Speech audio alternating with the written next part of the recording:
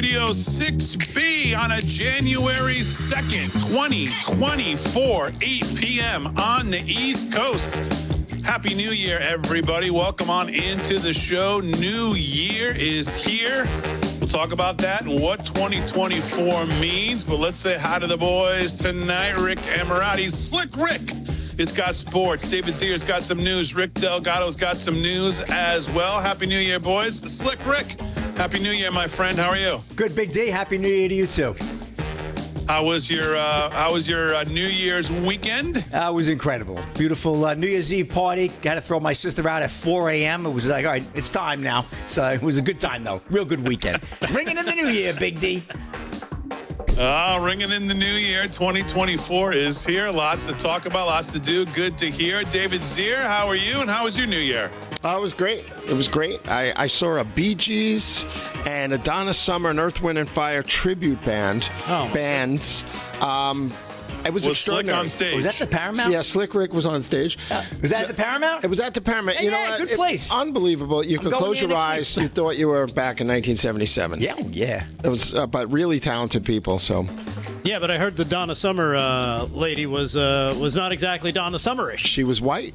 Wow, that's racist. And you couldn't tell the difference if you close your eyes. It was pretty extraordinary. Pretty extraordinary. Nice. The New York Bee Gees and this other group called Shining Star that does Earth, Wind, and Fire with this big brass section. I mean, it was absolutely extraordinary, I got to say. And I didn't think I was going to like it, so that was a surprise. Good way to start off the new year.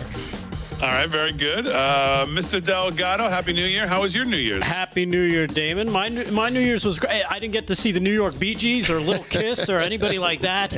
I just went to a friend's house. We had some nice adult domestic drinks. Okay. Yeah. And, rang in the new year. And, of course. You were drunk, in other words. No. I actually didn't. Oh, okay. I enjoy on New Year's Eve a nice Belgian stout. It's called Chimay, if you may. Oh. All I heard was domestic and adult. He couldn't get the other part out. I was wondering what kind of night you had. I knew a girl named Chimay once. Oh, yeah? Oh, yeah? And Shanae. Did you sing Donna Summer? No. It was a nice way to ring in the new year with friends and stuff like that. And great food. All right, very good. Well, I've got my yearly first of the year cold finally. I don't know what it is. I got COVID on January 1st or 2nd 3 years ago. I don't know, something about the turn of the calendar. Just it's fine when I finally get sick, and here I am. It's not too bad, but they're just sneezing and coughing all day long. When you turn 50. Oh yeah. That's in the rearview mirror now, pal. So 51's here. So, anyways, Happy New Year to everybody. Happy New Year to everybody in the audience. Hope you had a happy and, of course, a healthy New Year. Healthy 2024. And listen, here we are. 2024 is here. And I don't know about you guys, but I feel like the weight of 2024, I mean, we've been talking about it, obviously, for a while. We've been, went through the whole year. And feel like 2023, we're all kind of holding futures tickets, if we're going to empower a gambling theme here. Like we're all holding futures tickets on 2024. And now 2024 is here, and it's time to see which tickets are going to cash. And we're going to roll, I feel like the dominoes have been all set up, and now it's all the dominoes are going to fall. And here we are into 2024, and the weight of what this year is going to mean on many levels seems to have really come into focus, at least for me, the last 2 days, because obviously it's, it's difficult for any American who loves the country to kind of watch its political, economic, and military leaders destroy it, which is what we saw in 2023. And here we are in 2024. U.S. debt passes $34 trillion, I noticed over the weekend. For the first time in history, the debt's up 100% since 2014. Since the debt ceiling crisis in 2023, back in June, which seems like a lifetime ago, the debt's up nearly $3 trillion just since then. So, you think about everything that's going on and everything that's on the line and everything that's coming in this year, and the Biden administration, and the lawfare and the everything we've seen from The Department of Injustice and the FBI is going to continue. It's going to get ramped up. The border invasion is just getting ramped up by the day. The crime's getting worse. The green energy destruction and quality of our life continues. Inflation, debt, as we just talked about, debt, $34 trillion. The spending never ending. The funding of Hamas and the Biden administration. What's going on in Israel? How does that spill over? The crime wave that's growing in all of these blue cities. We have so many issues that we are confronted with, and I think we've got to lay down some serious markers going into 2024. And I think the first one we have to lay down is that this year is not about November, 5th. It's about right now. It's about right now. We can't. Yes, we're going to wait till November 5th or whatever the date is there to vote in 11 months. But the time is now. The time is now specifically for Republicans as well. If we're going to deal with the border, are we going to have some clear messaging that we've talked about on this show for seemingly years? Republicans hold Congress, although their margin gets slimmer and slimmer by the day, seemingly. Bill Johnson, I believe his name is, now that puts in his letter of resignation today on the January 21st, which brings, I think, their margin down to one or two, I believe it is. We've got budget deadlines this month. I believe the 19th of January, February 2nd. And are the Republicans going to start 2024 with a set of you-know-whats and finally say, we need to have a shutdown fight over the budget on January 19th and over the border?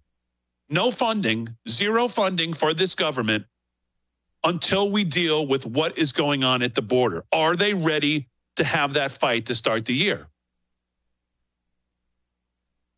Is the conservative movement ready to have this fight? Is every person who has a microphone in front of them on any part of any day ready to talk about these things?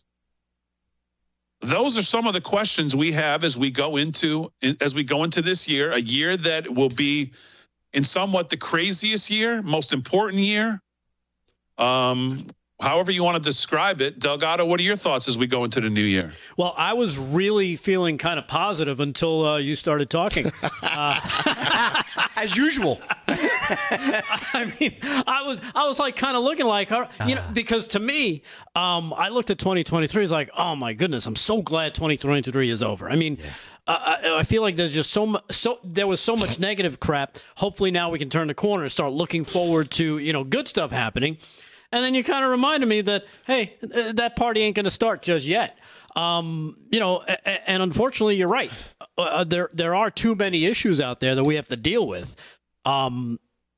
In terms of, I don't know if it's the messaging from the GOP that I'm really concerned about. I'm more concerned with action. What is actually going to what are you actually going to be able to get done?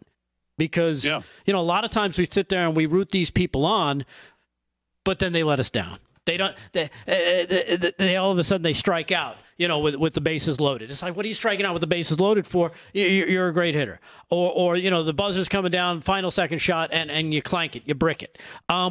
Or even worse, I'll make a reference to this weekend. All you got to do is hit an open Saquon Barkley with a little shovel pass, and you win the game.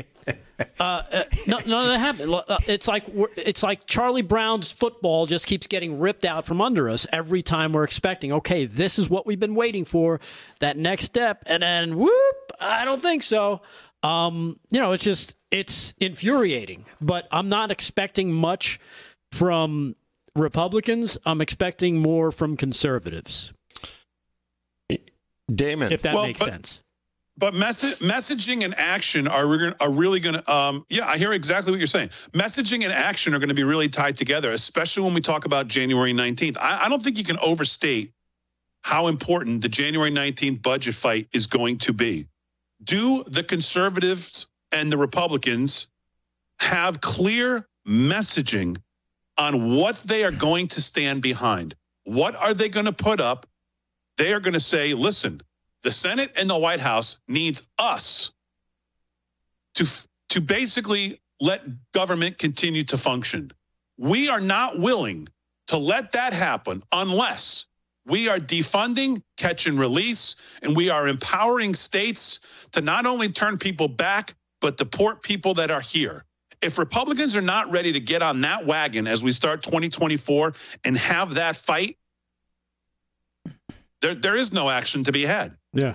And I think it's because the elected lacks a true leader. I mean, a true leader who will just, say, this is it. This is what we're going to do. Get in line. They don't have that. You talk about Pelosi. Yeah, she's a disgusting, mess. But that was one thing she could do, was keep everybody in line. I don't know. Maybe this guy deciding to, he's going to leave the House at the end of January. Maybe his name was attached to a certain list. I don't know. Maybe he sees something coming down the pike that he's going to get in trouble for. I don't know. But when it comes right down to it, we got to hold these people to account, and it's got to be by what they actually can get done. So yeah, like you said, with the budget fight, I mean, yeah, be willing to make the hard call. I think that's the problem with most politicians, is they don't want their ass on the line for anything. Oh, I didn't do that. I was trying to get this done for you. Shaking hands and shaking babies, whatever they do. They don't want to be called on the carpet for what they actually stood for. It's like they can go back to their constituents and say, look, this is what I said I was running on. Here's what I did. This is what you guys voted me in for. I feel like even if they have that in their back pocket, they won't do it because they're afraid. Because it all, bad headline and all this, I can't do that. Well, I wouldn't expect any deportations to occur. Well, why not? Why can't red state governors and red state legislatures be doing it? Why not? I wish they would, but they're not gonna. And Abbott's the closest thing you got to fighting back on the border, and it's still nowhere near enough. But I can sum up 2023 for you in a nutshell with cut number 4.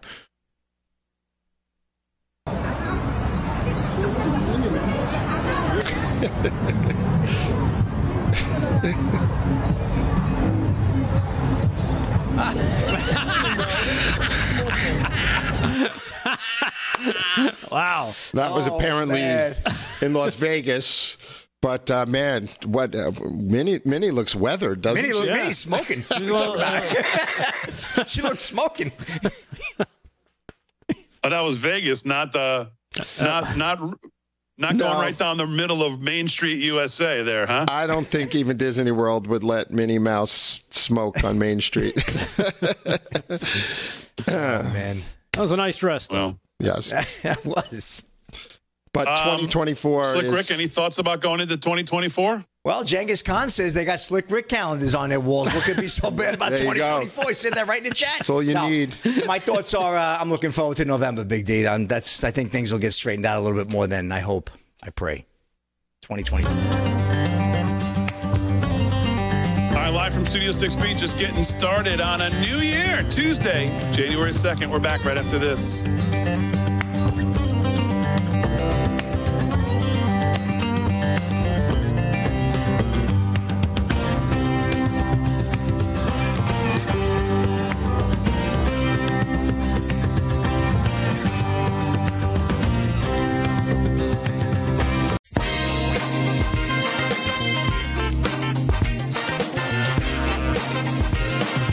From Studio 6B on a Tuesday night. Busy week here on the show. We're going to be covering all kinds of events going on in Iowa.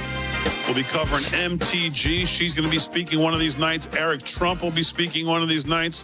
Friday night, David Zier, I believe you'll be in Iowa. We'll be covering Kaylin Dorn will also be out there from Real America's Voice. We'll be covering that event Friday night live on the show. So a busy week. There you go, right here on the show out in Iowa as we get closer to the caucus. I guess, what is it, 2 weeks from yesterday? Yeah. So it's here, man. Well, this is what I'm saying. We are now we are in full 2024 mode. Joe Biden was on with Ryan Seacrest to close out 2023, and you would think after preparing to be on the New Year's Eve show, he would have been all ready for, well, not exactly hard-hitting questions from Seacrest, who, it's not like he's auditioning to be on 60 Minutes. Cut one, Aaron. Biden still had some issues with it. Roll that. As you look back and reflect on 2023, what sort of of memories, highlights stand out for you? Well, one of the big highlights stands out for me is my dad used to have an expression. He'd Here we say, go. Joey, a job's about a lot more than the paycheck. It's about your dignity. It's about respect. So many people through the Midwest and the center of the country, their factories are shipped overseas the last couple times out. And they were losing hope and faith. So we brought a lot of jobs back to the United States. People are in a position to be able to make a living now. And they've created a lot of jobs, over 14 million. And I guess I just feel good that the American people got up. They've been through a rough time with pandemic, but now we're coming back. They're back. And my wife is back too. She's wearing a doily that she found on the Resolute desk. Look at a fruitcake box wrapping. She wrapped on as a dress. Oh my goodness, it's a disaster. He's like your great uncle who came to your New Year's Eve party who got lost in the eggnog and then came over to you and decided that he wanted to talk to you about 2023. It's like you just want to say, "Oh, okay, Pops, it's time to go back to the home." What the hell is he talking about? Delusion. What in the hell is he talking about? Like, stay out of the spiked eggnog, please. I don't even think it was spiked. I just think at this point they're just wheeling them out. Just here's a talking point. Say that. We know you know how to say this one. They don't want to give him any new words, any new information. Just give him the old stuff. Stay with this because you know it already. He got asked later in the night what his goals were for 2024. And he said to be back next year. And I thought, does that mean like make it through the night? Like stay alive over New Year? I didn't know. Just unbelievable. So, all right, let's do some sports. Get caught up on what happened with the odds makers. I wasn't on with you guys last show of the year, but my son had a basketball game. But Slick Rick can catch us up. Of course, sports is brought to you by Mike Lindell and My Pillow. Use our code LFS6B if you're going to shop at My Pillow. Shirt of the month will be announced tomorrow night. It's going to be our first Trump 2024 shirt. I think it's going to be the new one that just hit the website yesterday, I believe, but we'll announce that tomorrow. Shirt of the month for everybody who uses My Pillow and sends us a receipt in January. Slick Rick, what's going on? All right, Big D. Well, let's get right into the odds makers. I got a full recap. We bet on 9 games. Aaron reminded me we also had a Thursday night game that we had bet on during the show. That was the Cleveland Brown Jet game there. We both took Cleveland, and they wiped the Jets right off the board. Obviously, Cleveland Browns have got some big aspirations this year in the playoffs, so good to see them moving on. So that was the scoop on that game. But let's get to the bowl games this weekend. I don't know what happened to Florida football this weekend. They folded like a Ron DeSantis campaign headquarters. I mean, it was unbelievable. Every single team. Florida State, they lost. They lost to Georgia 63-3. The Dogs came out. So, hey, shout out to college football players selection, Big D. Could you imagine if Florida State was in the games yesterday? The championship games would not have been the great games that we had yesterday. That was one game was in overtime, the other game was decided by 6 on a last-minute touchdown attempt. So great job by them. You said it, Big D. If they put Florida State in one of those games, would have been a complete blowout. Georgia took care of business, the Bulldogs, who are still probably a little salty over not being in the playoffs this year. But, hey, Alabama beat them fair and square. So 63-3 was the score in that one. Oregon, well, what can I tell you? Bo Nix, unbelievable. The senior, once again, 363 yards, 5 touchdowns, leading the Ducks to a 45-6 win. I think Bo Nix is going to be the next Golden Bachelor for season 2, but as he finishes up his career. What is he, a 5th-year senior? But fantastic job. Liberty Bibbity, they didn't even show up for the game. So that was that. Notre Dame, the Fighting Irish, also in a blowout over Oregon State, 40-8. I expected a more competitive game, but we were on Notre Dame, Aaron and I, and Steve Angeli, the quarterback for Notre Dame, 232 yards, 3 touchdowns, and there's the win for Notre Dame. Michigan, that was a good game over Alabama.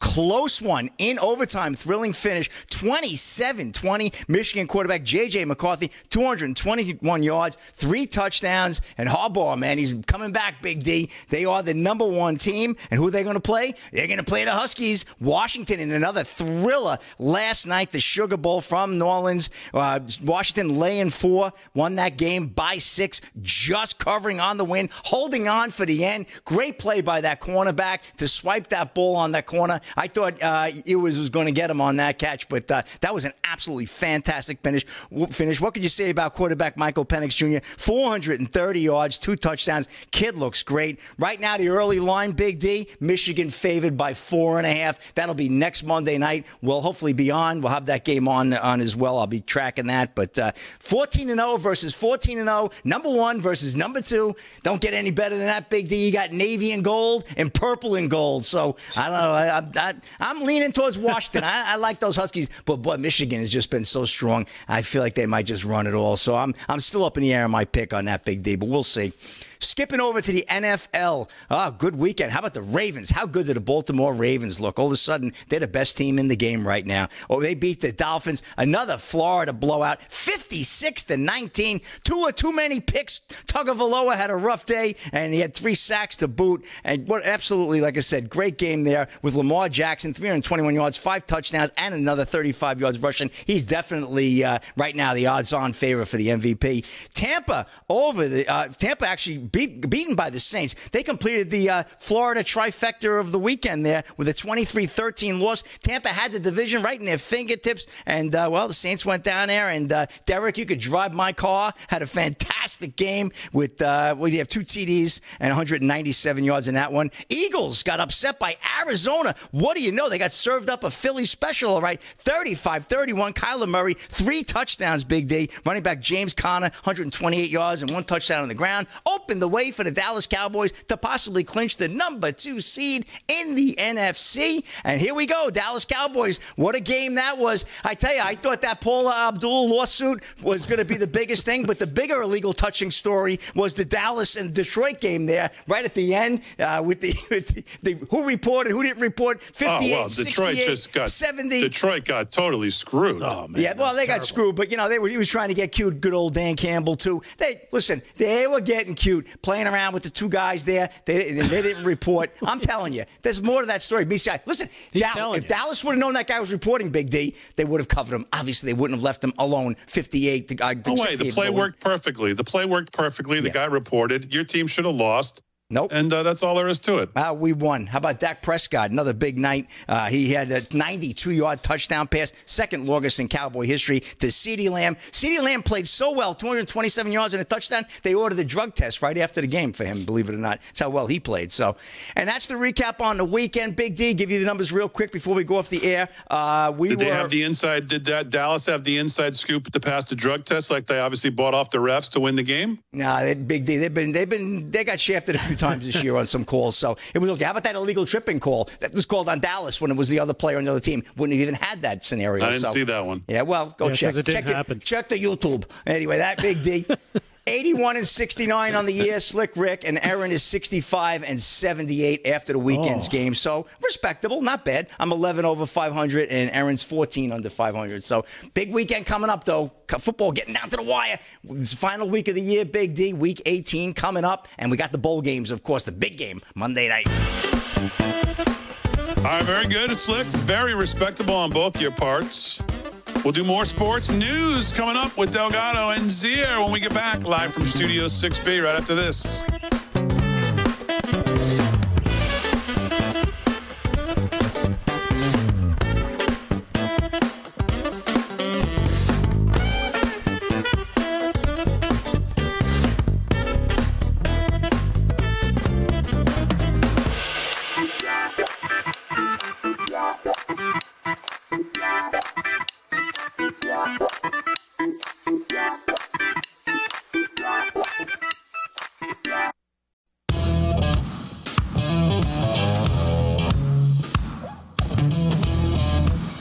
All right, 30 minutes past the hour, live from Studio 6B on a Tuesday, January 2nd, 2024. Happy New Year, everybody. Glad you're in 8 to 10, Monday through Friday, right here on Real America's Voice. Slick Rick's doing sports. David Zier is going to do some news coming up. But right now, let's start the news with the one and only Mr. Rick Delgado. The news is brought to you by our friends over at 7 Cells, 7cells.com. 20% off if you use code LFS6B at checkout.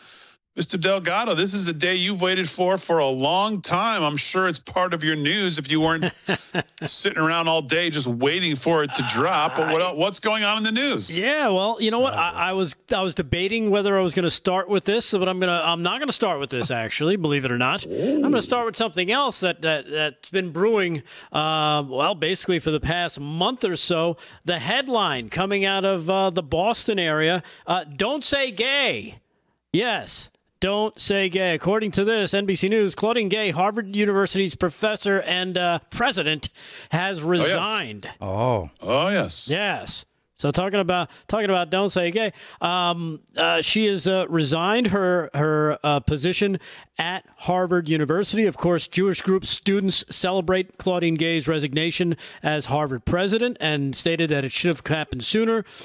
She played, of course, the race card. She tried to. It didn't work out. And, of course, the board moved to make sure that she had to go. Also, she was getting some help from another gentleman, a gentleman we may remember as a former president who tried to help her out to keep her there. He won't be taking this job because, of course, you don't say gay. He just writes about it in letters. Former President Barack Obama actually lobbied Harvard to keep the university professor, or president, I should say, Claudine Gay, in her role, despite her controversial testimony to Congress. Gay, along with other... Excuse me? I mean, he likes serial plagiarists, so why wouldn't he? I mean, he had one for a vice president, and now he goes to bat for this one. So, yeah. I mean, it makes sense. So he came to bat for her. It all went for nothing, as she won't be leading the Crimson any longer. But don't worry, Damon, because the outgoing president won't have a problem with the green. According to this, former President Claudine Gay will still likely earn her $900,000 a year salary, despite being forced to resign her position as the school's top administrator. Political science professor Gay stepped down amid the allegations, of course, will now return to a position on the Cambridge school's faculty. So this is the same thing that happened in Pennsylvania with that knucklehead out there. She gave up her president, her job as university president, but still stays on staff as a professor. So they still collect their cash. Prior to being named the president. What's interesting is that Liz McGill, who was the president of, I believe, what was it, Penn? UPenn? Yeah. Yep. She resigned too. And I don't remember seeing tweets from like Mark Lamont Hill saying the next president of Penn must be a white woman. But I did see today that he tweeted the next president of Harvard must be a black woman, black female. And I'm thinking, well, you just had the first black female president who had the shortest tenure of anyone because she was a serial plagiarist. You have the first black Supreme Court justice who can't define what a woman is. You have a black press secretary who can barely put sentences together. You have the first black female vice president who can barely speak in complete sentences as well. I mean, it's kind of like going with just checking the box of what they fit on diversity, equity, and inclusion really doesn't always lead to the best people. So maybe we just put a halt on what color skin they are and let's look for actually the best person. But I don't know, maybe that's just a wacky idea. Yeah. Well, in terms of her, like you mentioned, she was only president for 6 months. And, she earned her nearly $900,000 degree salary. Her new position not being specified, but she's expected to receive her salary comparable to what she received previously, if not higher. So Mrs. Urkel is now out of the president's position over at Harvard, and they'll start looking for the next Kamala to take her place, I guess. Yeah. Because again, let's just remember a serial plagiarist is still in the White House and we can't get rid of him. So, I mean, her fighting for her spot, you can kind of see if you compare yourself to him. I mean, if he can do it, why can't I? Yeah, exactly. And I was looking for the tweet. I couldn't find it in time because I just remembered he said it. But Vivek Ramaswamy made the point of saying, this is what happens when you have these DEI hires, kind of reflects what we see coming out of the vice president and the president of Harvard. They're chosen for their sex and their color and not much more. Besides and the press secretary and the Supreme Court justice. And I'm sure there's others I'm missing that you could think of that were all chosen for just that reason alone, who really, haven't turned out to be, well, the brightest bulbs in the bunch. No, definitely not. I don't know if you saw this story this morning breaking out of Japan. Horrific scenes as the Japan Airlines burst into flames after colliding at Tokyo's Haneda Airport, leaving 5 dead. NHK reported that all 379 passengers and crew escaped the plane, the airliner, but it collided with a Coast Guard aircraft. I guess it happened right on the runway. And burst into flames, local media reported there. Live footage of the public broadcaster NHK showed the Japan Airlines plane, the JAL 516, on the runway of Tokyo's Haneda Airport with flames coming out of its windows. Here's clip cut number 2, Aaron. It's from inside the plane. Yeah. So this is the plane. I guess they were just after, I guess maybe they hit them or something. Yep. And then, of course, they evacuated everybody from the large JAL 516. But as you can see, the Coast Guard people, all 5, perished. The Coast Guard aircraft pilot did manage to escape, but the 5 crew members that were on board were killed, NHK reported. An official confirmed that a Bombardier Dash 8 Coast Guard plane was involved in the collision, and a Japan Airlines spokesperson said that more than 300 passengers on board the aircraft initially caught fire. They reported all 379 had escaped with the crew as well. And, it's just a horrific scene in the dark there in Japan. So crazy stuff. Yeah, that A350 is an enormous plane. It seats up to 400 people. Yeah.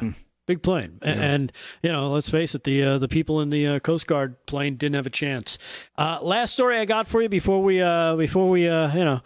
change things up here. True the Vote wins an intimidation case over Georgia voter challenges in the state of Georgia. Now, a lot of stuff has been coming out about the vote in Georgia. Well, this just broke a little while ago. A federal judge ruled Tuesday in favor of the conservative group True the Vote, deciding that mass challenges of Georgia voters' eligibility did not amount to illegal voter intimidation. U.S. District Court Judge Steve Jones wrote in a 145-page order that there was insufficient evidence that True the Vote tried to threaten or coerce voters.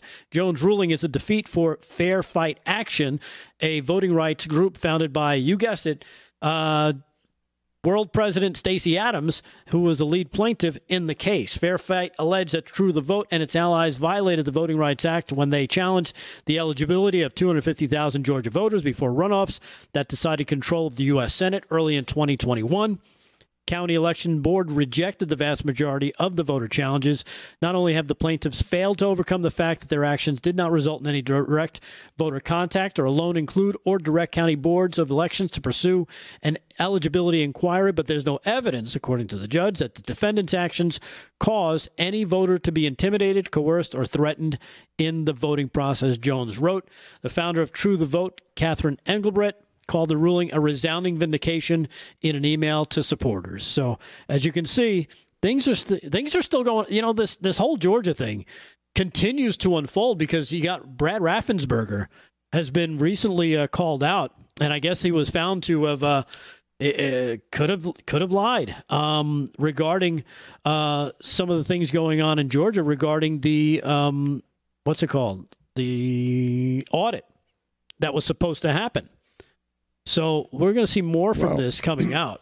True the Vote is behind 2,000 Mules. So with Greg Phillips and their extraordinary group. Yeah. And that alone proves fraud, that movie, and their efforts. Yeah, so it's just watch for more stuff coming out of Georgia as this story continues to unfold. Again, Raffensperger, making headlines, being that he's been exposed. And I don't know if you remember about a couple weeks ago, he refused to testify in the case. Yeah. So we'll see more of this. I really hope they get this stuff straightened out. It's only been 3 years now, I mean, just figure out your vote. It shouldn't be this hard to figure out who should be voting and who shouldn't. Anyhow. Yeah, well, we talk about it all the time. Votes that would not have been counted even 4 months earlier than Election Day in 2020 were counted on that November 3rd date. With what happened with all of these secretaries of states and state legislatures with the power taken away from them, with all Mark Elias and his crew going into all these states. So, All right, very good. Hey, by the way, on your Claudine Gay thing, did you see that Harvard already has a new, speaking of Georgia too, did you see that Harvard already has a new president? No. Did you see this? Yeah, I swear. Look at this. Swear to God, unbelievable. Wow, I didn't even know she was running. Yeah. Yep. No, she's already won I don't it. think she does much running. No. And Claudine Gay already has a new job, by the way. Yep. There you go. There you go. So, wow. all right, very good. We'll do some more news with Rick Delgado here in a little bit. Let's do some news with David Zier, the host of Breaking Point, Saturday mornings, 8 a.m. right here on Real America's Voice. Mrs. Zier, what's going on? Well, I got more for you on the other side of the break, but I don't know if you caught... I have some longer clips here. I don't know if we have enough time here, but the libs are out of control at McDonald's, if you can play cut 4. No, it's not cut 4. I was starving, yeah. so I had to get one quick sandwich from here. And I thought they gave me the wrong sandwich, but conveniently, McDonald's changed their packaging. Wow. What does that resemble? Yeah, so what is this? This one? Yeah, what is this new packaging? It's the McChicken wrapper. But why is it blue and white? I honestly, I don't know. I think you do know. This is in support of Israel. They changed it. I mean, it was like that actually since a few months ago because we ran out of the regular ones. No, I don't think so. This is obviously in support of Israel. No, I mean, we actually had that for a while though. I was here 2 weeks ago and it wasn't like this. I mean, we have had though because we also have the red one. I know this is not your fault because you're an employee, but I think this is disgusting for them to do this. And I know you in your heart, you know in your heart that this is clearly what this wrapper is for. But I mean, I don't know. Why is it I can never be there when something like this happens? Oh, that'd be an unhappy meal. And what they're showing to people, and I think it's disgusting. Wow. Yeah. Why does that never happen? Well, I'm never at McDonald's, but No. believe it or not. But why is it Yeah, we that don't. can He's more of a never rapper guy. happen? Why is it that can never happen at Wendy's? Complaining Five about Guys. your piggy bank. David eats them all.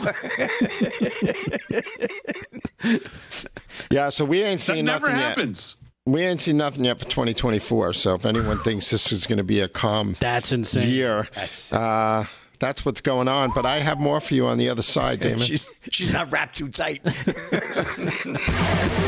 right, we'll do more news with David Zier. Sports with Slick when you get back right after this.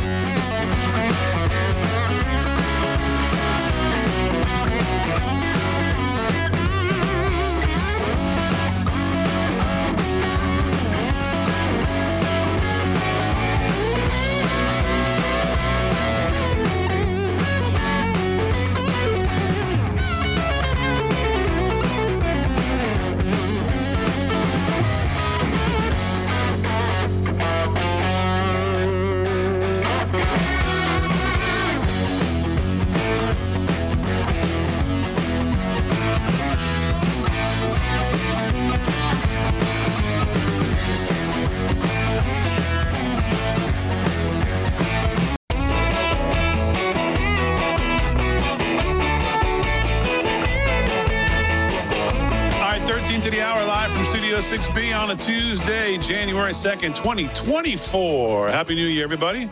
Hope you had a happy New Year. And, of course, we hope you all have a happy and healthy 2024. Slick Rick's doing sports. David Zier's doing news.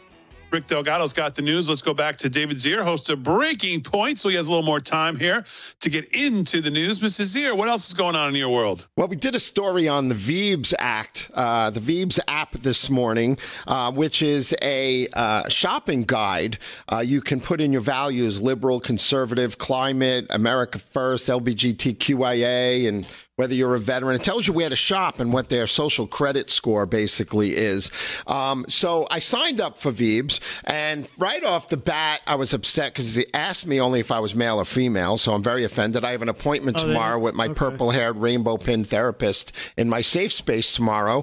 But I enrolled in Veebs, and I identified as social justice, LGBTQIA+, and climate emergency as my top 3 values. So I went through my kitchen pantry with this app. You scan it on your phone and what you're shopping for, and to see if my shopping habits met the bar as a non-binary, white privileged, Green New Deal liberal. And I scanned my food products through the Veeb app, and lo and behold, I was socially responsible because my Aunt Jemima is now the Pearl Milling Company pancake syrup group, which I have in my closet. It landed me with a 74% V score.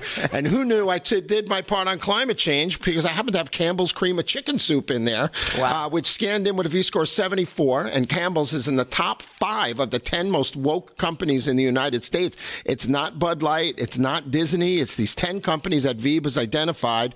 And apparently my Nature's Valley granola bars weren't crunchy enough, scoring only a 51 on the social justice scale. And I was advised by the Veeb's app to go and buy Kind bars made by the Mars companies, who are number 3 in the top 10 wokest companies in the United States, scoring a whopping 78% on the self-hating white male scale.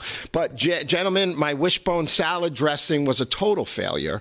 Made by Conagra Foods, Slick Rick, only scored a 43 on the Veeb chart for socially responsible products. And Veeb advised me to go buy Sir Kensington's salad dressing made by Unilever, the number 1 of the 10 most wokest I broke his Freudian slip. Wokest brands in America.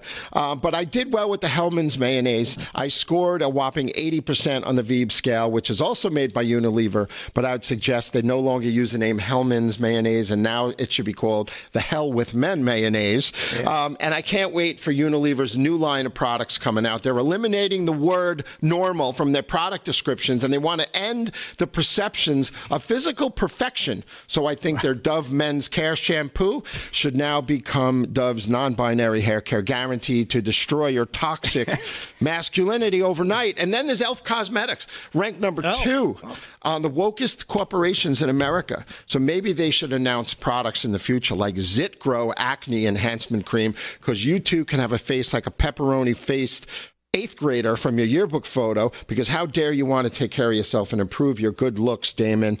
That's what's going on in my pantry. If I got involved with that poll, I'd never cut the mustard. That's for sure.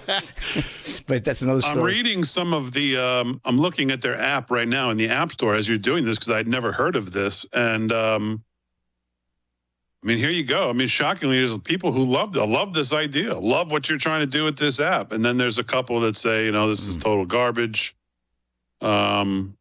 Looks like an app that was created by a 9th grader, from what I can tell about the UI and the user experience. Well, but I should be able to use it fine. Delgado, you should love it. Yeah, it's very progressive. Yeah, I never heard of that. Progresso. Delgado, you heard of that? No.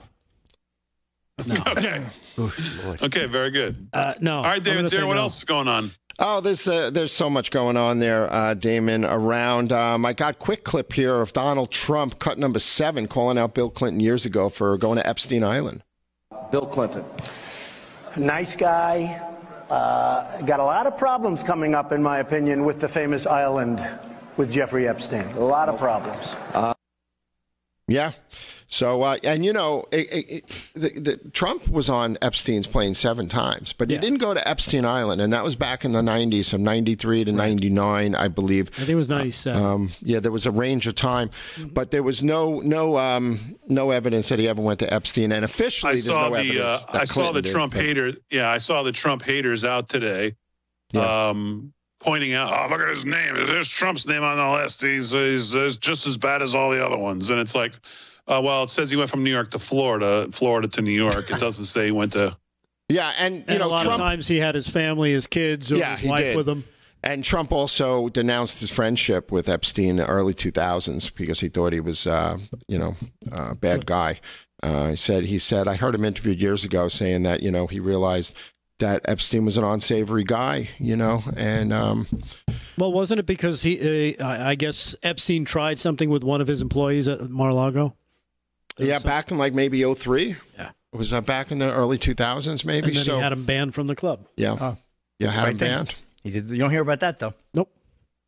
So, that's what's going on out there. And I also have cut number 6 and what Biden has done in 3 years, according to Carrie Jean-Pierre. So, look, I want to take a step back for just a moment as we look at 24 and we're in 24. But just a step back, this president has done more in 3 years than any other president has done in 2 terms. And that is important damage. here, Audie. What are you talking about? More damage than anybody. Yeah, exactly. Yeah. Even worse than Carter. That's saying a lot. He's done more. Speaking of diversity than hires, any president. Yep. She checks the boxes, D. Yep. Oh my God, unbelievable! That's so pathetic. I mean, but they lied to a level that she believes that, man. She thinks she's selling it to you too. By the way, she absolutely thinks she's selling it. So, all right, very good. David's here. We'll do some more news. Slick, let's do a little more sports. What's going on? All right, check on the scoreboard. Big D, we got NBA action. 76ers over the Bulls, 94-70. Minute to go there in the third. Grizzlies lead the Spurs 37-33. 5 to go in the second. Also in the second, both the next two, 59-34. Pelicans over the Nets, and Celtics and Thunder tied at 41. Magic, Warriors, Hornets, Kings coming up 10 p.m. Tip-offs. NHL on the ice in the Garden. Hurricanes right now beating the Rangers 3-1. End of 2. Bruins over the Blue Jackets 2-1. Also end of 2 in the second as well. Capitals 4-1 over the Penguins.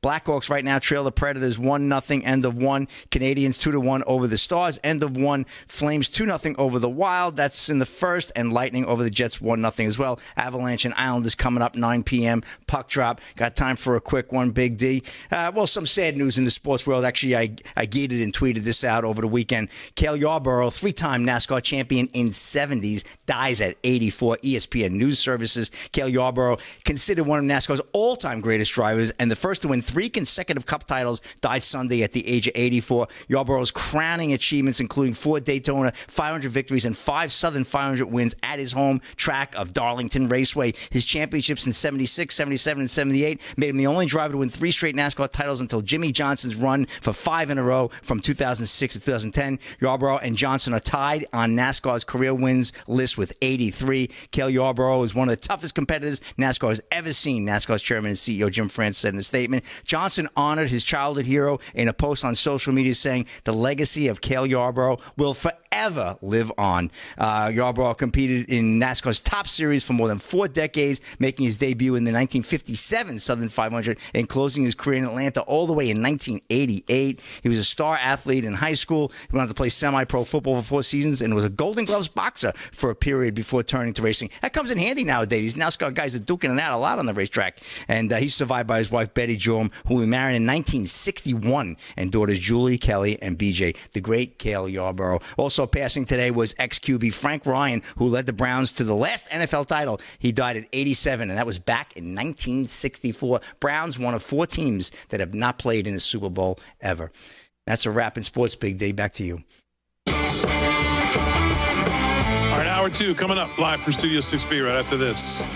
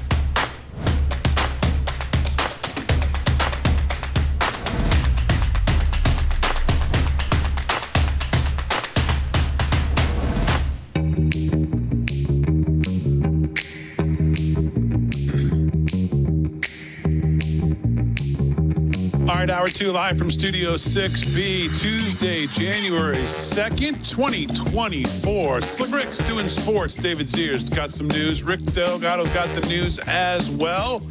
Lots to talk about in hour 2. Glad you're in. Hope you had a great new year, everybody. 2024 is here. Lots to talk about. Busy, obviously, 11 months leading up to the election. We're going to have a busy week on the show. We'll be covering everything that's going on in Iowa. MTG will be speaking there. Eric Trump this week will be covering all of that. And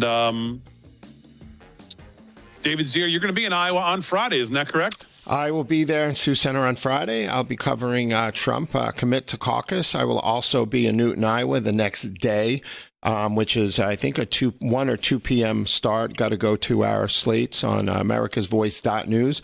But we're all over Iowa. Kaylin Dorr will be covering the first event in Sioux City. I believe that's on the 4th. And then he'll also be on the ground in Iowa on Saturday after I'll be covering the Newton rally. He'll be there for the afternoon, rally going there. And listen, there's a lot of stuff going on in Iowa. Trump will be there every day. Got Lee Zeldin going out there for Trump. I think nice. Roseanne Barr's going. Rav will be bringing you and taking the feeds of so many of the events going on.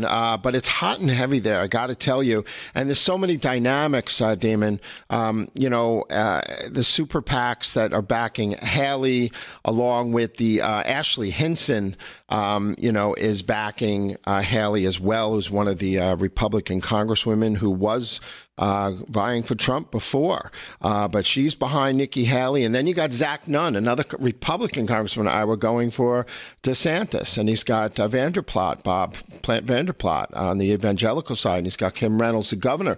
There's a lot of dynamics, but Trump has this incredible ground game there. But other candidates have been there more. And Vivek Ramaswamy's been there twice as much as all of them combined. He suspended his TV ads the other day to concentrate more on the ground. But if you go on Ballotpedia, go look at all of the campaigns, Donald Trump, Nikki Haley, Ron DeSantis, and you'll see who's behind these campaigns. And it's very, very interesting dynamic going on. And I'll be giving you all that information on Friday from Sioux Center, Iowa. It's near the South Dakota border, just north of Sioux City. And we'll be on the other side of the state on Saturday. Now, Vivek, I'm just looking for this as you're talking. Vivek tweeted something out today that he was expecting, or he said, we're going to be picking up an endorsement in Iowa. I don't know if he's going to announce it tonight. He said something like, we're picking up an endorsement that's going to make the MSM lose their minds or something like that. Have you heard anything about that? Who that could be or what that could be? Former Representative Steve King from Iowa.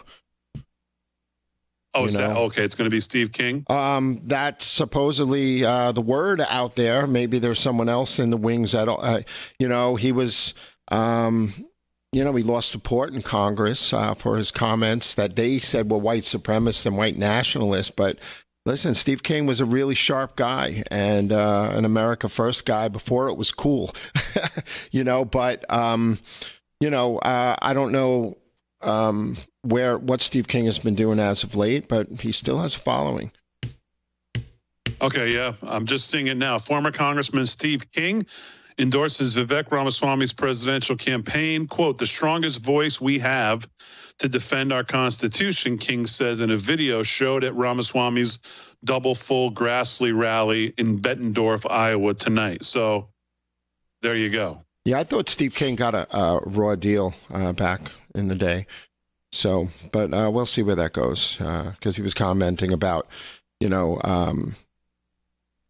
immigration policies and the such. So what's interesting about Iowa, David, and you can probably comment on this better than certainly me and maybe anybody else, is that the only reason I've continued to wonder about what Iowa's really going to look like come 2 weeks from yesterday is that you look at the polls in Iowa and the polls would have to lead you to believe, if you believe them, that DeSantis is polling exactly the same as he was before he got the endorsement of a very popular governor, at least in that state, and Bob Vanderplat, as you just talked about.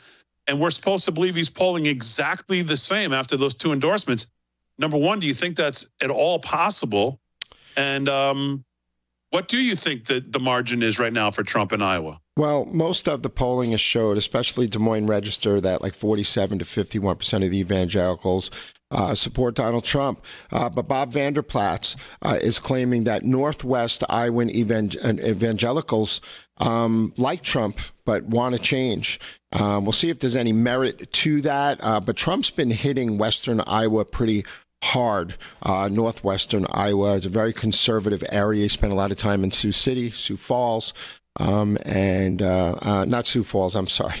Sioux Falls is in South Dakota, just north of there, but now he'll be in Sioux Center. Again, I think it's Trump to lose, but I think that candidates will gain ground, and who knows what's going to happen with the Christie campaign. I think that'll more benefit Haley if he decided to drop out prior to New Hampshire. Could be the plan, but nobody really knows yet. All right, very good. You would think if Trump wins going away, obviously you would think that at that point it's pretty much over at that point. Or does New Hampshire still matter? Well, I think it all matters. Again, Trump's up 49 to 55 to 62, 67 in one poll percent of the support for the Republican GOP nomination. But you got to look how they're framing this up. Sununu's done a lot of damage to Trump in New Hampshire. And then you go into Nevada where they got this like fake primary on February 6th. Nikki Haley is the only one on the ballot. They're going to have her. And then the caucus is the only thing that really counts out there. But the media is going to frame it up. And all the other candidates are on that Nevada caucus ballot on February 6th. And only the delegates from that get sent to the Republican National Convention.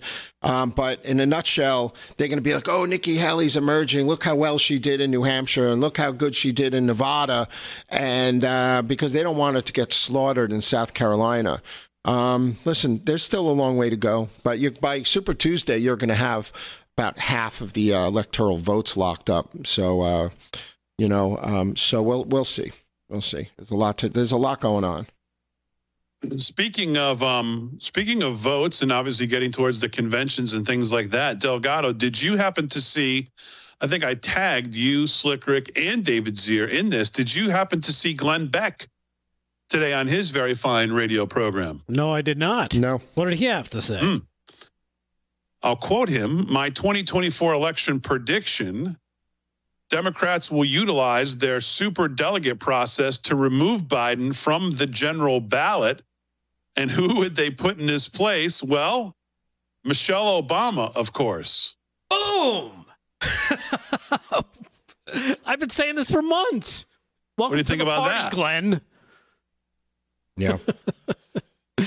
Been saying that for months. Yes, they're going to use the super. They're going to gift the Democrats tell their voters who they're voting for. They did it in 2016 when they didn't let Bernie Sanders rival Hillary Clinton. They couldn't have it. They did it again in 2020, and they'll do it again in 2024. This is the way they work. This is the way they always work. They don't. You don't get a choice. It's the illusion, like George Carlin said. It's an illusion of choice. You don't really have a choice. This is who they've chosen. Now you just have to vote for them. And whether you vote for them or not doesn't matter because they'll just add the ballots that they need to get the result that they want. That's how they play the game. So it's simple as that. Kicking back to, back to Iowa and these endorsements, endorsements don't mean anything. I don't think they move the needle at all for some of these people. It's like, oh, the endorsement from the governor.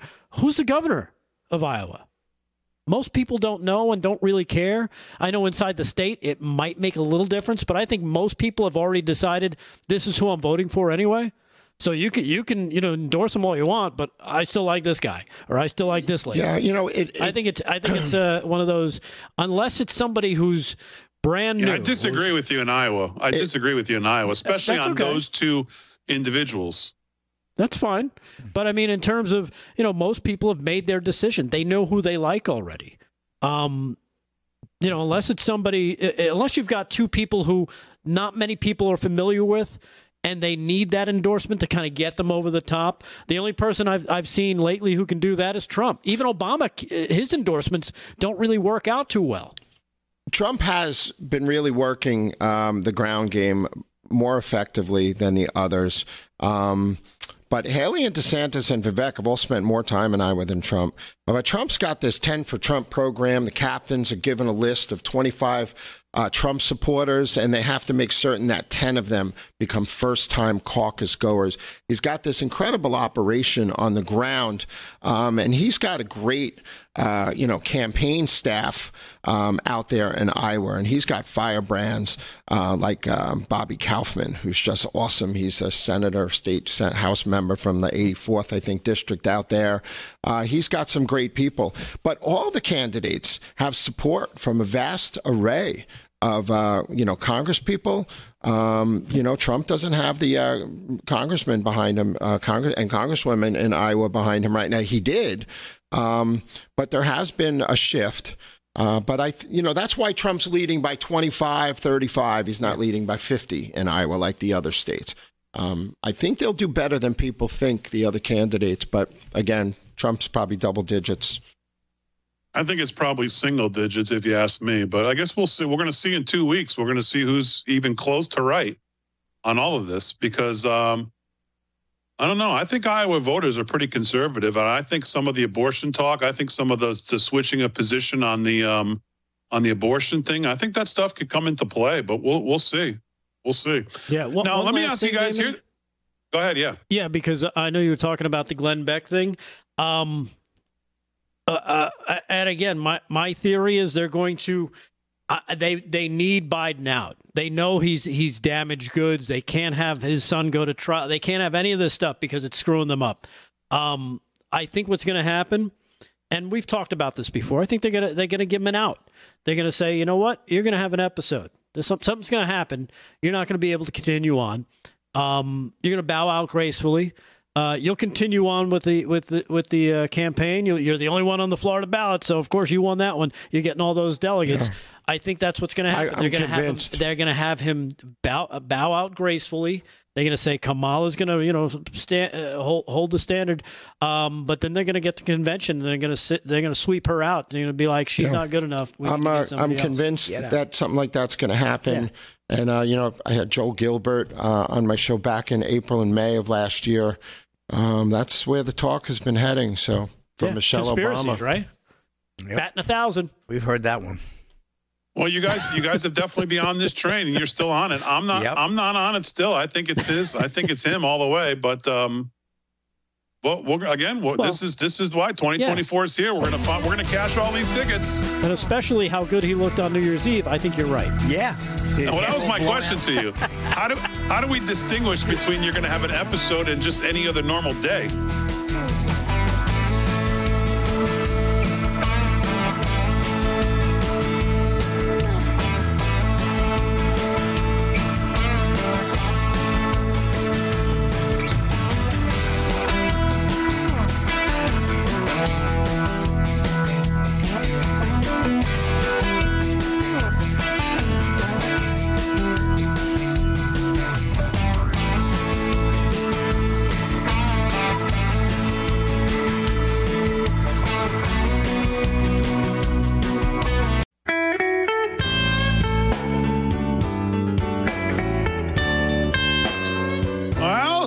The blues in 2024. Well, there's an organization that still backs Obamacare, gun control, and extreme transgender policies that endanger our kids. They claim to be bipartisan, but last year, 95% of their donations went to Democrats. That's right. AARP does not represent the values of American seniors.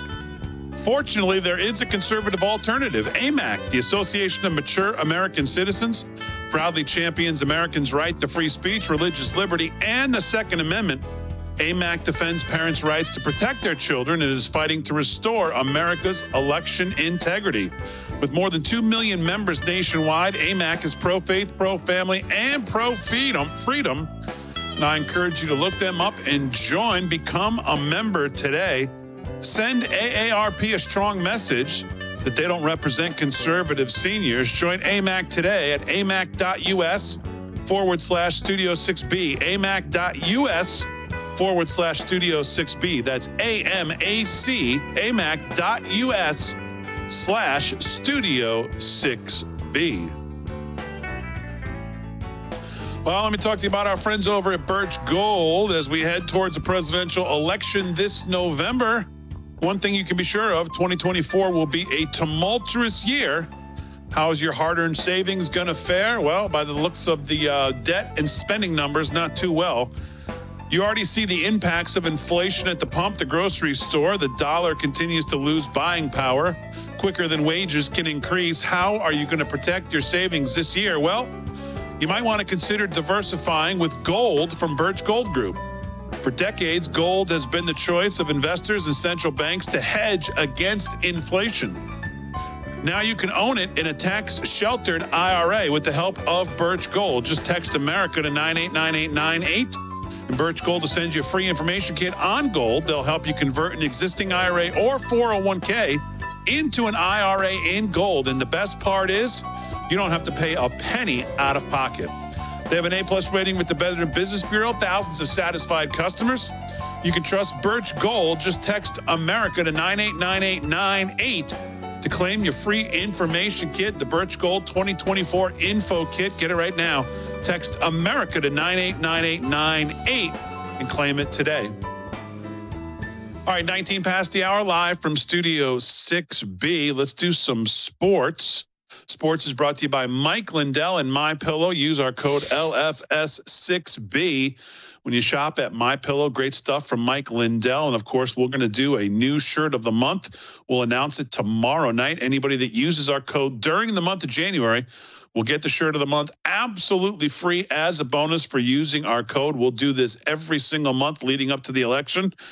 Slick Rick, what's going on? All right, well, big bowl games last night. And I don't know if anybody caught this one, but ESPN apologizes for showing video of woman flashing breasts during Sugar Bowl broadcast. This is an AP report out of New Orleans. ESPN apologized Monday night for a video clip of a woman bearing her breast that was shown during the broadcast of the Sugar Bowl in New Orleans. It was aired coming out of a commercial during the second half of Washington's 37-31 victory over Texas in a semifinal game of the college football playoff. A clip of people wandering on Bourbon Street in New Orleans showed a woman pulling down her top to expose her breast. We regret that this happened and apologize that the video aired in the telecast, ESPN's Bill Hofheimer said in a statement to the AP.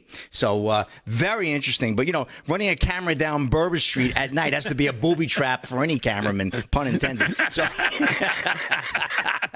not only at night, in the morning, in the afternoon, maybe you're walking into a coffee place, wherever you go. Reminds me of the controversial Janet Jackson, right? Back in the day, right? With Justin Timberlake, Nipplegate. Wardrobe malfunction. Yeah. Remember that? Yeah, wardrobe malfunction. Well, apparently they had one last night, too. So they called it Nipplegate. Yeah, well, what do you expect? Nothing good happens after midnight on Bourbon Street, in some's opinion. I happen to enjoy that, but I love going down there. Good old Bourbon Street, Big D. We ever go down there, boy, it's going to be over. Oh, my God. They'll never He's going to lose his shirt so quickly, you won't even... I'll be busted. And that's a wrap, Big D. No. One more quick one, if you don't mind. Calls to Ohio gambling helpline triple amid sports betting craze. Warner Todd Houston of Breitbart. Calls to Ohio's gambling helpline have tripled as state lawmakers embrace the sports betting craze, and the calls are remaining steady as more citizens fall into addiction. The Buckeye State is only one of the many states that are wildly expanding sports gambling. Unfortunately, many citizens are paying the price. In January of 2022, officials recorded only 456 calls to the state's gambling addiction hotline. But by January of 2023, that number soared to nearly 1,400, according to KTR-TV. I think this year it might be 14,000, but this is January of 2024. With the expansion of gambling, Ohio bettors now have 24/7 access to legal betting from the comforts of their own home or their phone, wherever they go. This universal access, though, has proven too much of a temptation for many who have fallen into addiction, and their number is increasing. And the Derek Longmire of Problem Gambling Network, PGNO, they already have an acronym for this, says the numbers are troubling. Longmire also fears that sports betting is becoming a problem for teens. The Ohio legislature began to expand sports betting back in 2021, with lawmakers salivating over the tax revenue they expected to win as a result of the expansion. According to WLWTV, the Buckeye State reaped a $700 million windfall in new tax revenue in 2023. Of course, it has, if you or anyone in Ohio suffering from gambling, don't bet on the Cleveland Browns because they're not going to go all the way. And anyway, Big T, that's a wrap in sports. Back to you. Unbelievable gambling. Woo. It's taking over. I mean, it's kind of not surprising, though. I mean, that's why, and especially the part when you said about the kids. I mean, you just have to be, you just got to be responsible. You got to be on top of it. You got to tell them what it is. You got to just listen. Gambling is for rich people to lose their money, right? I mean, that's really what it was designed for, to have entertainment. But if you're gambling your rent money, or you're betting your whatever mortgage money on stuff, I mean, it's just bad. It just gets to be bad news really, really quickly. The house always wins, Big D. Yep. You know that. They didn't build Vegas on losers. That's a wrap. All right, Slick Rick, very good. So before we do the news, Delgado, did you catch Dave Chappelle's new opening to his new special yet? I've seen it all. I just haven't had a chance to watch it. I just keep seeing posts for it, but it's supposed to be killer. It is so killer, not only because of the truth behind it, but the setup, the homage to Norm Macdonald that he does in the setup to it. The way he sets the whole story up and then delivers the line at the punchline at the end is just like otherworldly comedic brilliance. It is so good. I thought you were going to play it for a second, the way you were setting this up. Well, no, yeah. I can't play it because he uses the N-word a couple times in it. Oh, nuclear? Yeah, I know. When just referring to, he just, instead of saying this guy, he says that, and I don't know. I guess he can. So it's just so it just doesn't allow me to play it. But it is so funny and so good. And he just, he is not backing down. Not that I would ever have thought he would have, knowing him. From just calling out the just lunacy of it. You mean the whole trans thing? Yeah. Because that seems to be where he's getting the attacks from. Between him and, I want to say, Ricky Gervais also has a brand new special on Netflix. And from what I understand, it's the same thing. They're not giving them a lot of promotion because they don't like what they're talking about. But that's what comedy is. It's a reflection of society. If you don't like, if it's in the news or if it's something that you feel uncomfortable, that means they're on the right path. That's what comedy is about. If you're just going to sit there waiting for a knock-knock joke, you're in the wrong place. Didn't Chappelle walk off the stage the other night in the middle of a performance? He was mad. Somebody had a camera out, and he left. Oh, I don't know. Yeah. I don't know that, but I'll tell you what. The opening of that special is pretty good. All right, live from Studio 6B News with Delgado and Zier coming up.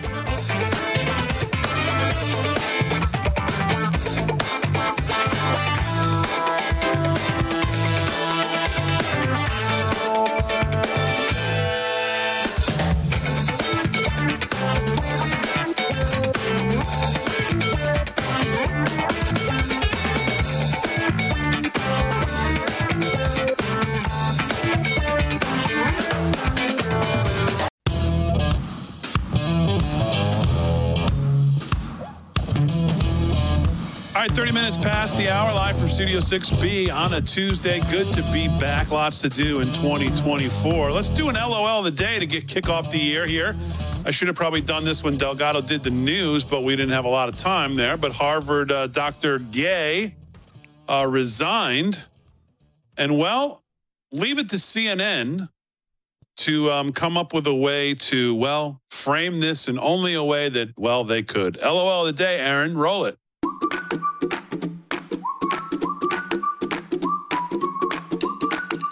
These plagiarism allegations where Claudine Gay has had to issue corrections, multiple corrections. Now, we should note that Claudine Gay has not been accused of stealing anyone's ideas in any of her writings. She's been accused of sort of more like copying other people's writings without attribution. So it's been more sloppy attribution than stealing anyone's ideas. But yeah. That could be a way you could frame it. Sure. She was just sloppy, Damon. He didn't steal the car. Right. He just got in this other guy's car and drove away. He was sloppy in getting into his car. He ended up in the other guy's car. He's just sloppy. Somehow he figured out. She's not accused of stealing. She's just accused of taking someone else's stuff. Right. Oh. Okay. Got it. That's always a way to look at it. Very good. All right, let's do some news and hear what that's Rick Delgado. What's going on, pal? All right. Well, the news you've been waiting for, Damon, I know is now upon us. As there we go. There we go. It's the "I did not kill myself" edition of the news. Oh. Yes. We've got graphics. Yeah, we got now, graphics and everything. Graphics for 2024. Beautiful. By Mars bars. Yeah. Okay. The story, of course, was leaked before the new year, and is let's face it, it's starting to pick up steam. As Bill Clinton is officially been named as going to be unmasked as Doe number 36 and identified more than 50. That's 50 times in the Jeffrey Epstein document. Sexual relationships with that woman. I did not fly on that plane. He did not get a massage from that 14-year-old. I know. That's not me. Bill Clinton, former President Bill Clinton, is going to be identified, as I said, as John Doe number 36 in a trove of court documents related to the late pedophile Jeffrey Epstein, which is expected to be released this week, according to a report. Clinton, now 77, is mentioned more than, like I said, 50 times in the redacted documents related to a 2015 lawsuit. So it's taken 8 years, almost 9 now, for this information to come out. A 2015 lawsuit from Epstein accuser Virginia Giuffre, according to ABC News.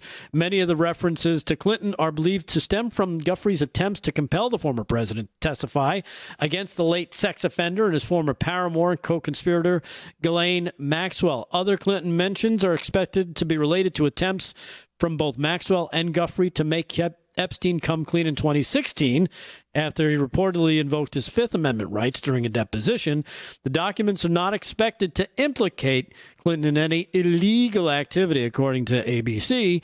We'll just leave that for the more documents that'll be coming soon afterwards. The names of more than 170 people known as John or Jane Doe, previously mentioned, with ties to Epstein, are expected to be revealed in the documents after Manhattan federal judge Loretta Preska ruled just before Christmas that they would be unsealed in the new year because the New Year's holiday because of the New Year's holiday. Documents are expected to be released beginning today, January the 2nd. So there you have it. Names are going to be released. And we talked about this before we went on break, that most of these names are going to be associates, not people that were actually,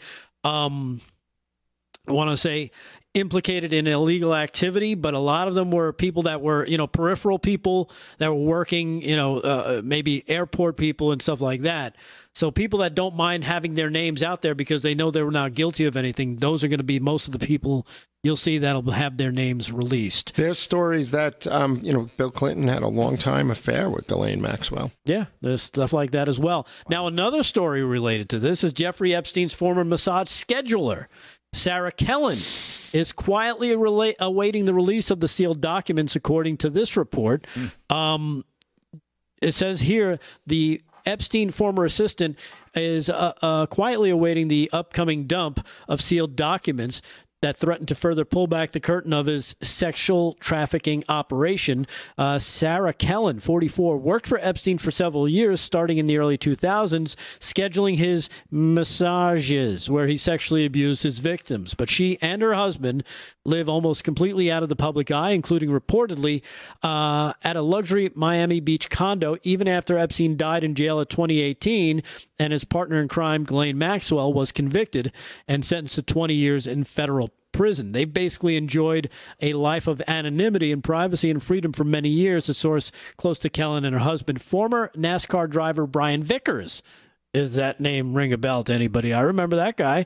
They don't want any changes, so the pattern of their life in which they live, and they've been very careful, almost to the point of paranoid, but not without a purpose. So look for that to also be coming out. Again, Sarah Kellen, the former scheduler for Jeffrey Epstein's massages. Another story related to this. This just keeps unfolding, Damon. You want another one? I got it for you. Yeah, did you hear the Jimmy Kimmel story? That's my next story. My God. Jimmy Kimmel threatens to take Aaron Rodgers to court after the NFL player links him to Jeffrey Epstein. Now, he was on the, where was he? He was on the Pat McAfee show as the New York Jets quarterback. Said there are a lot of people, including Jimmy Kimmel, who are really hoping that list doesn't come out. I'll tell you what, if that list comes out, I'll definitely will be popping some sort of bottle. Nearly 200 names, of course, expected to be released. Now, following the comments, Jimmy Kimmel took to X, because that's where you do all your legal wrangling. He says, "Dear a-hole, for the record, I've not met with, flown with, visited, or had any contact whatsoever with Epstein, nor will you find my name on any list other than the clearly phony nonsense of the soft-brain wackos like yourself who can't seem to distinguish from reality. Your reckless words put your family in danger. Keep it up, and we will debate the facts further in court." So that's a threat coming from Jimmy Kimmel, the host of the Jimmy Kimmel show that no one watches. Yeah. He's falling fast. And do you want one more? Well, yeah, absolutely. Oh, come on, you're on because it's the gift that keeps on. It gives all year long, Damon. What happened to Jeffrey Epstein's private island known as Little St. James? Well, get ready, because you could go there soon. Yeah, according to this, the new owners of the late financier's playground of perversion in the U.S. Virgin Islands, formerly known as Pedophile Island, are working to transform it into a glitzy new resort. Billionaire Stephen Deckoff paid $60 million for the islands, with a smaller of the two hosting Epstein's former estate. According to reports, the co-founder of the Black Diamond Capital Management Group hopes to inaugurate a new attraction sometime in 2025. The islands were initially listed for $125 million in 2021, but of course he got them on the cheap. They failed to land a buyer, slashed the price, and what do you know? They've got a new place that they hope to turn into a glitzy resort, minus all the child trafficking. So we'll see what happens with that. But much of the problem in Little St. James. I feel like you should be there for the opening of that. I feel like I should be there too. Yeah, like I feel like you should broadcast. The perfect bow on the top of this never-ending story with you on the show with this would be for you to be there. He could be the peep on the street. I could be working the velvet rope line and looking for Paul Pelosi, because he'll probably be in attendance. Yeah, two things I vow never to give in to. Yeah, I think that'd be a great ending. So, all right, very good. We'll do some more news before we wrap it up. Let's do some news now with David Zier, the host of Breaking Point, 8 a.m. right here on Real America's Voice. Mr. Zier, what's going on? ABC News does an exclusive interview with 3 of professional young women who served under Trump, who all praised Trump in the past before turning on him in the J6 committees. Let's go to cut number 3. Fundamentally, a second Trump term could mean the end of American democracy as we know it. And I don't say that lightly. We all witnessed him trying to steal a democratic election before and going to historic and unconstitutional lengths to do so.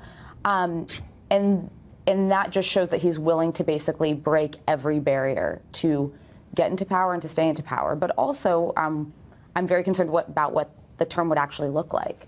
We don't need to speculate what a second Trump term would look like, because we already saw it play out. To this day, he still doubles down on the fact that he thinks that the election was stolen and fraudulent.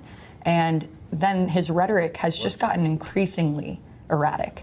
Like I mean, what? he has literally called for things like doing away with parts of the Constitution, wanting to weaponize the DOJ to enact revenge on his I don't think I can take more of this clip. The fact that he feels that he needs to lean into being a dictator alone shows that he is a weak and feeble man who has no sense of character and integrity and has no sense of leadership. Cassidy Hutchinson. That's Cassidy Hutchinson?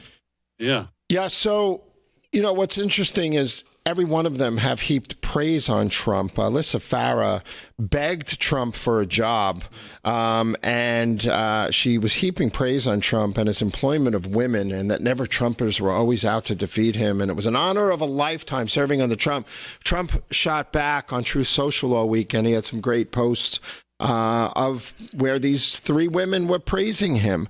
And we know Cassidy Hutchinson was caught in so many lies, at least 11 lies, and 15 pages of her testimony for the J6 committee. She got to revamp in secret, and everyone praised her for his book. But, she's infamously noted for saying that Trump grabbed the wheel of the beast on J6. Oh, yeah. The only problem is Trump wasn't in the beast on J6.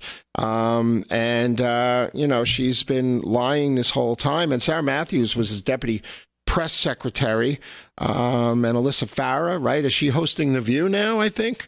There's a lot of, BS involved with these three women. They go from, I love Trump and it was such an honor to serve with him, to he's the arch enemy of mankind. They ruin their credibility right out of the gate. So, okay. What else, David? There's a lot going on here. We killed a Hamas deputy commander today in Lebanon. And, Hezbollah is typically in Lebanon because that's the Shiite-backed forces. And Hamas, since 1987, in their charter calling for the obliteration of Israel, is a Sunni Muslim organization. But it goes to show you that Hezbollah and Hamas they're serving together in the fight to destroy Israel. And Israel is now fighting a 7-front war. Iran, Iraq, Yemen, the West Bank, Gaza, Lebanon. They're really under assault from all counts. And I was watching Cenk from the Young Turks, and these people are all unhinged. They are. They're completely unhinged. They just spout lies all day. It's one channel up from Real America's Voice on Samsung TV. Completely unwatchable. Saying that, Israel's dragging all these countries into World War III. And it's like, no, they've been under assault since 1947 from Syria and Jordan and Egypt and, all these fronts for 80 years. A lot of misinformation out there, that's for sure. Did you hear Bill Maher over the weekend on Israel? No. You should listen to it. I mean, and once again, a voice of sanity and some reason on the left, Bill Maher. Yeah, sometimes. Talking about we need more Israels in that region since it's the only one that stands for all the things we supposedly believe in, he says. I'm paraphrasing, but that's essentially what he said. All right, more sports and news. We'll wrap it up when we get back on a Tuesday live from Studio 6B.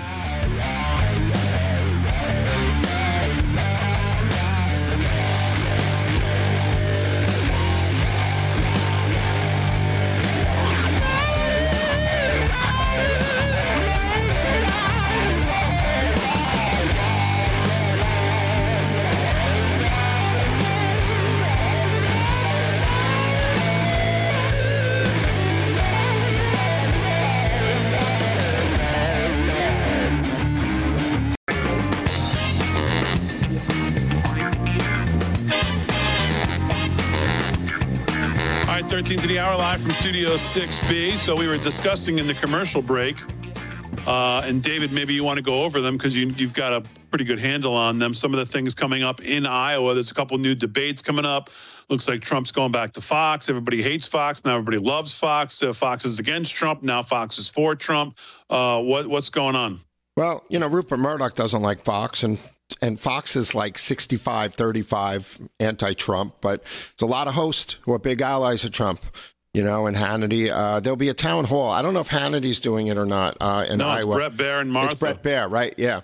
And but there's another debate coming up in Iowa on January 10th, right before the caucus, and Trump won't be there. And there's another debate coming up on the 21st in Iowa, where Trump probably won't be there in New Hampshire. But it's been really interesting. The rally that I'm covering in Sioux Center on Friday was moved to a new venue because Dordt University pulled the plug on Trump, even though they hosted Vivek, they hosted DeSantis, they hosted Haley. The president of Dordt is a big anti-Trumper. He said the events were, incongruent. The college was incongruent with Trump, and they had to scramble and get a new venue. That's what Trump faces in a lot of places. But I think the people of Iowa see through that. And I don't think him not going to the debate in Iowa hurts Trump that much. May hurt him more in New Hampshire. Again, they got 40% independents coming out, and a lot of them have crossed over and declared affiliations to vote against Trump in the primary up there. And that's a Chris Christie doing and Chris Sununu cabal. But I just wanted to bring up that there are two debates coming up before both the caucus and the primary. All right, very good. And we're going to be covering as much stuff as we can. Obviously, we're covering a bunch of stuff this week. Let's do a little more sports and news before we wrap it up. We'll start with sports. Sports is brought to you by Mike Lindell and My Pillow. Slick Rick, what's going on? All right, one more quick sweep of the scoreboard. Big D, NBA, just a couple of games. 76ers 110-97 over the Bulls. That just went final. The Thunder lead the Celtics 98-86 starting the fourth. Pelicans took down the Knicks 99-66, and that's in the third. NHL action. Well, the Rangers got clobbered in the Garden tonight by the Hurricanes 6-1. They were lost. The Bruins over the Blue Jackets 4-1. Also final. Panthers lead the Coyotes 1-0. Islanders over the Avalanche 2-1, end of one. And the Canadians lead the Stars 3-1, end of two. A couple of quick stories, Big D. Speaking of NHL, Kraken goalie Joey Decord records first shutout in Winter Classic history. This is Eric Smithling of Yardbarker. Seattle Kraken goalie Joey Decord started 2024 the right way in a 3-0 win over the defending Stanley Cup champion Golden Knights. Decord became the first goalie to record a shutout in the Winter Classic. Winter Classic obviously played on the first of the year, so good win there for the Kraken, and they look good with the win over Las Vegas. The Kraken 15-14-9 have won 5 in a row and are 7-0-2 in their last 8 games. So moving on. And one more quick story I wanted to get to, Big D. You hear about this owner of the Carolina Panthers got a little bit of trouble. NFL fines Panthers owner David Tepper $300,000 for throwing drink at fan. Boy, that's one expensive happy hour, Big D. Dylan Gwynn of Breitbart. As it turns out, throwing drinks at paying customers is frowned upon. Panthers owner David Tepper made headlines last weekend when he threw a drink at a fan during the Jacksonville Jaguars 26-0 demolition of Tepper's Panthers. Many speculated the league would have to penalize Tepper, lest people believe the league was okay with their owners throwing things at paying fans. On Tuesday, the league acted and punished Tepper by fining him $300,000 for his display. All NFL personnel are expected to conduct themselves at all times in ways that respect our fans and favorably reflect on their team and the NFL, the NFL said in a statement. Though he didn't explicitly apologize for his behavior, Tepper released a statement announcing his regret over his behavior. I am deeply passionate about the team and regret my behavior on Sunday, Tepper said. I should have let NFL stadium security handle any issues that arose. I respect the NFL's code of conduct and accept the league's discipline for my behavior. His team is 2-14. He's having a rough year, but you don't throw drinks from your box there on a fan, regardless of what they say. You know, Big D. I mean, can you imagine if I owned a team? Anyway, very big. I think he needs to Tepper his anger a little bit there, Big D. And that's a wrap in sports right there. I think you're right. Hey, what'd you think about Jimmy Johnson going into the Ring of Honor there? I'll tell you, I had a tear in my eye when he said, and for all you Cowboy fans and all you Cowboy haters, how about them Cowboys? I thought he was fantastic. Full of energy, full of life. If he would have been their coach and stayed with them, they probably would have won about 4 or 5 in a row. Big D, he was that good of a coach, made that kind of difference. Those guys would have walked through a wall for him. So I thought it was well overdue. Finally getting in the Ring of Honor, probably 25 years too late, but I'm glad the man's alive and got to do it. When's Barry Switzer going in? Never. All right, Slick. Let's do some more news before we wrap it up. And here with that's Rick Delgado. What's going on? All right. Well, I don't know if you heard about this story, but one Texas county is now fighting monkeys. Minkies. 43,000 of them, believe it or not. Texans bought land in Brazoria County looking for solitude. Then they heard about the monkeys. Last year, a $12 billion biomedical research firm quietly bought more than 500 acres of land in the sleepy corner of the county and shared a plan to house up to 43,000 monkeys on the property. Now, the neighbors have found out and they want them out. How much racket does 43,000 monkeys make, asked Jason Robert, a shrimper who owns about 1,100 acres near the plot. I'm sure they're not going to be quiet. I thought this would be a place to get away from everything. Instead, we get monkeys, said John Stern, a retired veterinarian who built a retreat on about 900 acres for his family. These people got a lot of land. Now, a monkey farm is my neighbor. Charles River Laboratories is the new neighbor housing nearly 19,000 monkeys in half a dozen states in the fiscal year of 2022, according to the U.S. Department of Agriculture. And they're based in Wilmington, Massachusetts. They sell animals for research and are under contract to universities, biotech firms, and pharma companies to run tests on animals in their facilities. So there you have it. Monkeys coming to Texas near you. Sounds like a fun time. One more story and an update on our favorite New Jersey senator who stuffs cash and gold bars in his pockets. Senator Menendez is now facing more allegations of accepting bribes from Qatar. This coming from Just the News. New Jersey Democrat Senator Bob Menendez is facing additional allegations in a superseding indictment unveiled earlier today, claiming he accepted a litany of gifts in exchange for making public statements in support of Qatar. Even public statements as an elected official constitute things that can get you in trouble. In October, he pleaded not guilty, acting as a foreign agent to the Egyptian government, and in the prior month pleaded not guilty to bribery and fraud charges. Though he resisted calls to resign, he did step down as a chairman of the Senate Foreign Relations Committee pursuant to a party conference rules. The new indictment, which CNN obtained, alleges a years-long bribery scheme in which Menendez and his wife, she's involved again, accepted luxurious gifts, including watches and tickets to a Formula One event. All, of course, just because he's a good guy. Nothing to see here, Damon. We just wanted to give you and your wife maybe a new Mercedes, some cash, some gold bars. Oh, here's some tickets, and enjoy yourself. Don't do anything for us, of course. We're not looking for anything in return. That's just the way they are. So there you have it. More from Bob Menendez. Of course, he's pleading. I'm sure the Democrats are on the move to get rid of him, right? Kind of like the Republicans did. Yeah. They're going to give him. Oh no, they don't want to. They don't want to reduce their. They don't want to reduce their numbers, so no. No, I don't think so. Did you see Santos with the fake break-in on his car the other day? He filed a fake police complaint saying his window was broken, but ABC News showed up 4 hours later. He said $180 in gifts was stolen from his car, but there's video 4 hours later of his car intact being sold back to Carvana on a tow truck. Totally staged the story. Pretty despicable. Wow. Eyewitness. You think there was any gifts for you, David, in the car? He's the gift that keeps on giving all year long. Maybe he got you a nice tie, David. And that's it. That's all we got. All right, as always, we salute our military, active and active police, firefighters, first responders, EMTs, everybody on the front lines protecting us. Happy 2024, everybody. Thanks to everybody on the show. Thanks to Aaron. Thanks to Fran. Most of all, thank you, live from Studio 6B audience. We'll see you tomorrow night, 8 p.m. right here live from Studio 6B.